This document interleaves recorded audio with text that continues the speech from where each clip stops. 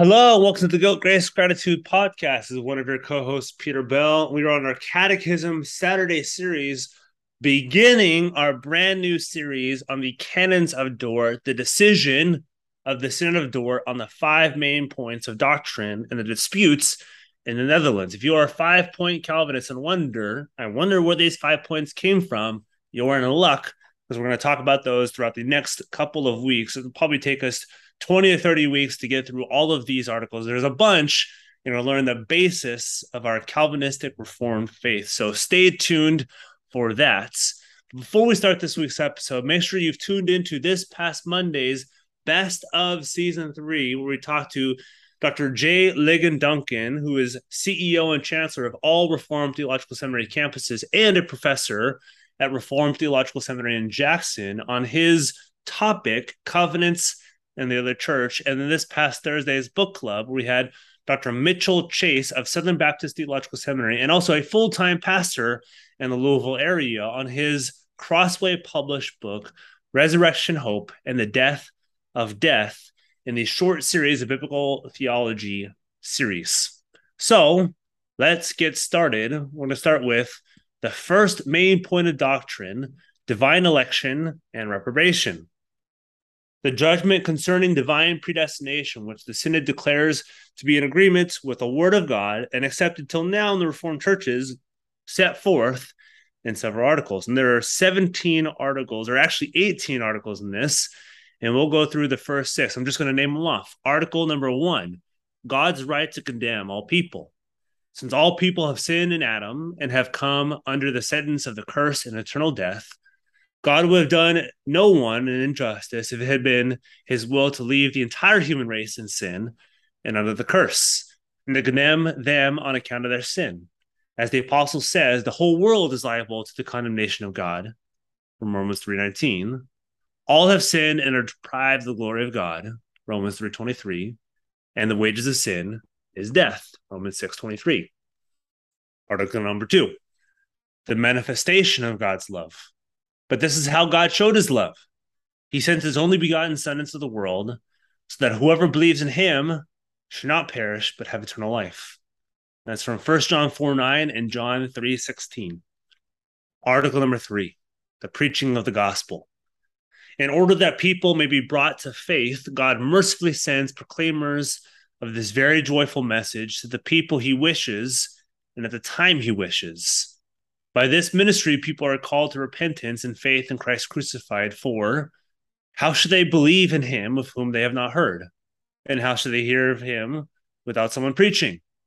And how should they preach unless they've been sent? Romans 10:14 to 15.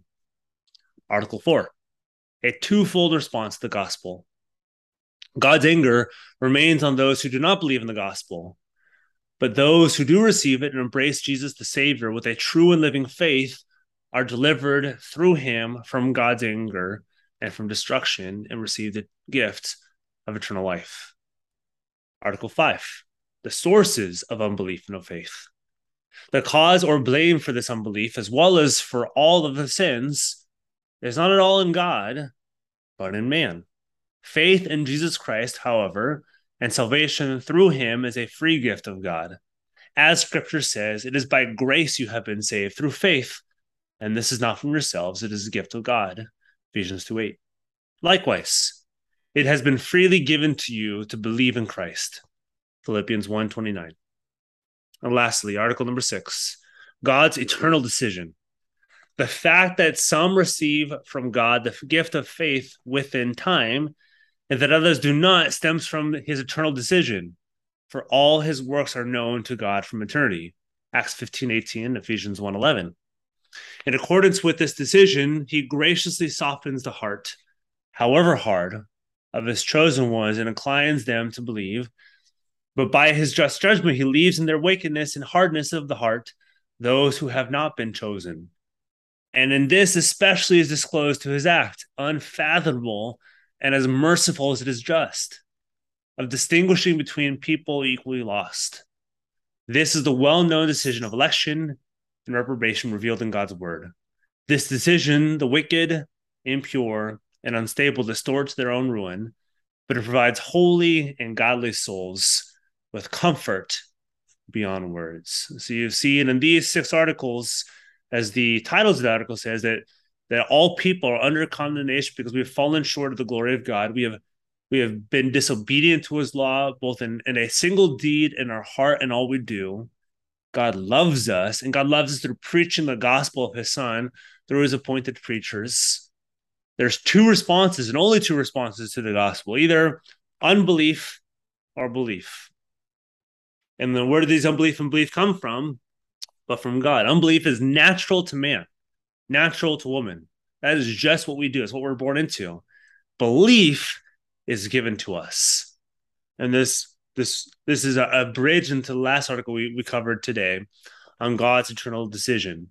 And God's eternal decision, we'll get on as it comes in, is merciful.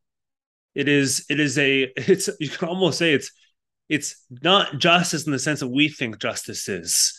We think justice is maybe I deserve this or I get this, but justice is I should be condemned, and God doesn't condemn you.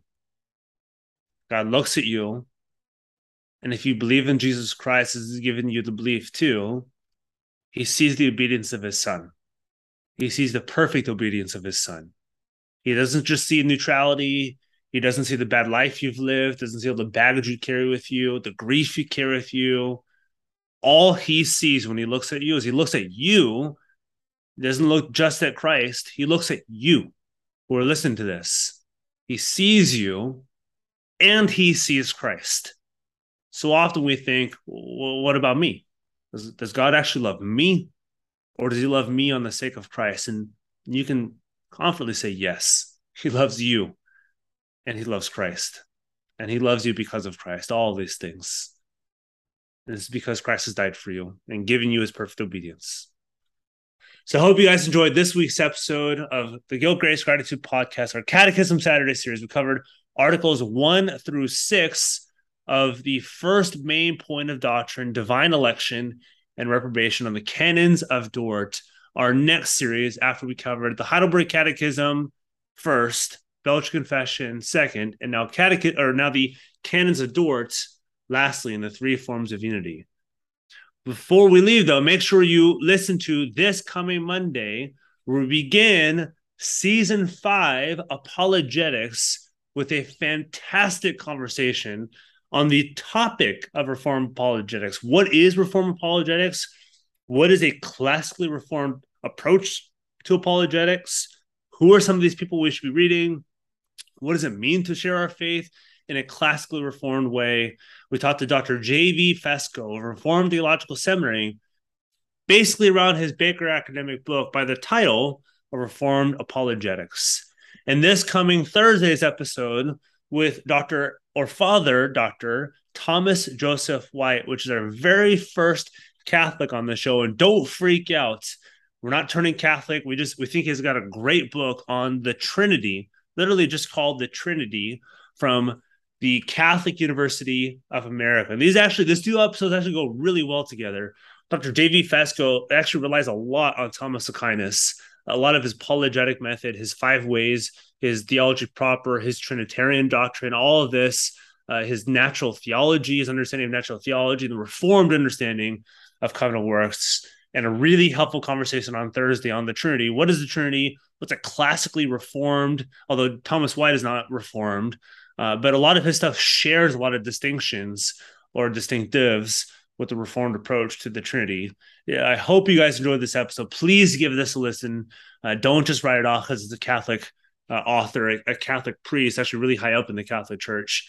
Nick and I had a great time on this episode, and I hope you guys benefits from this episode as well.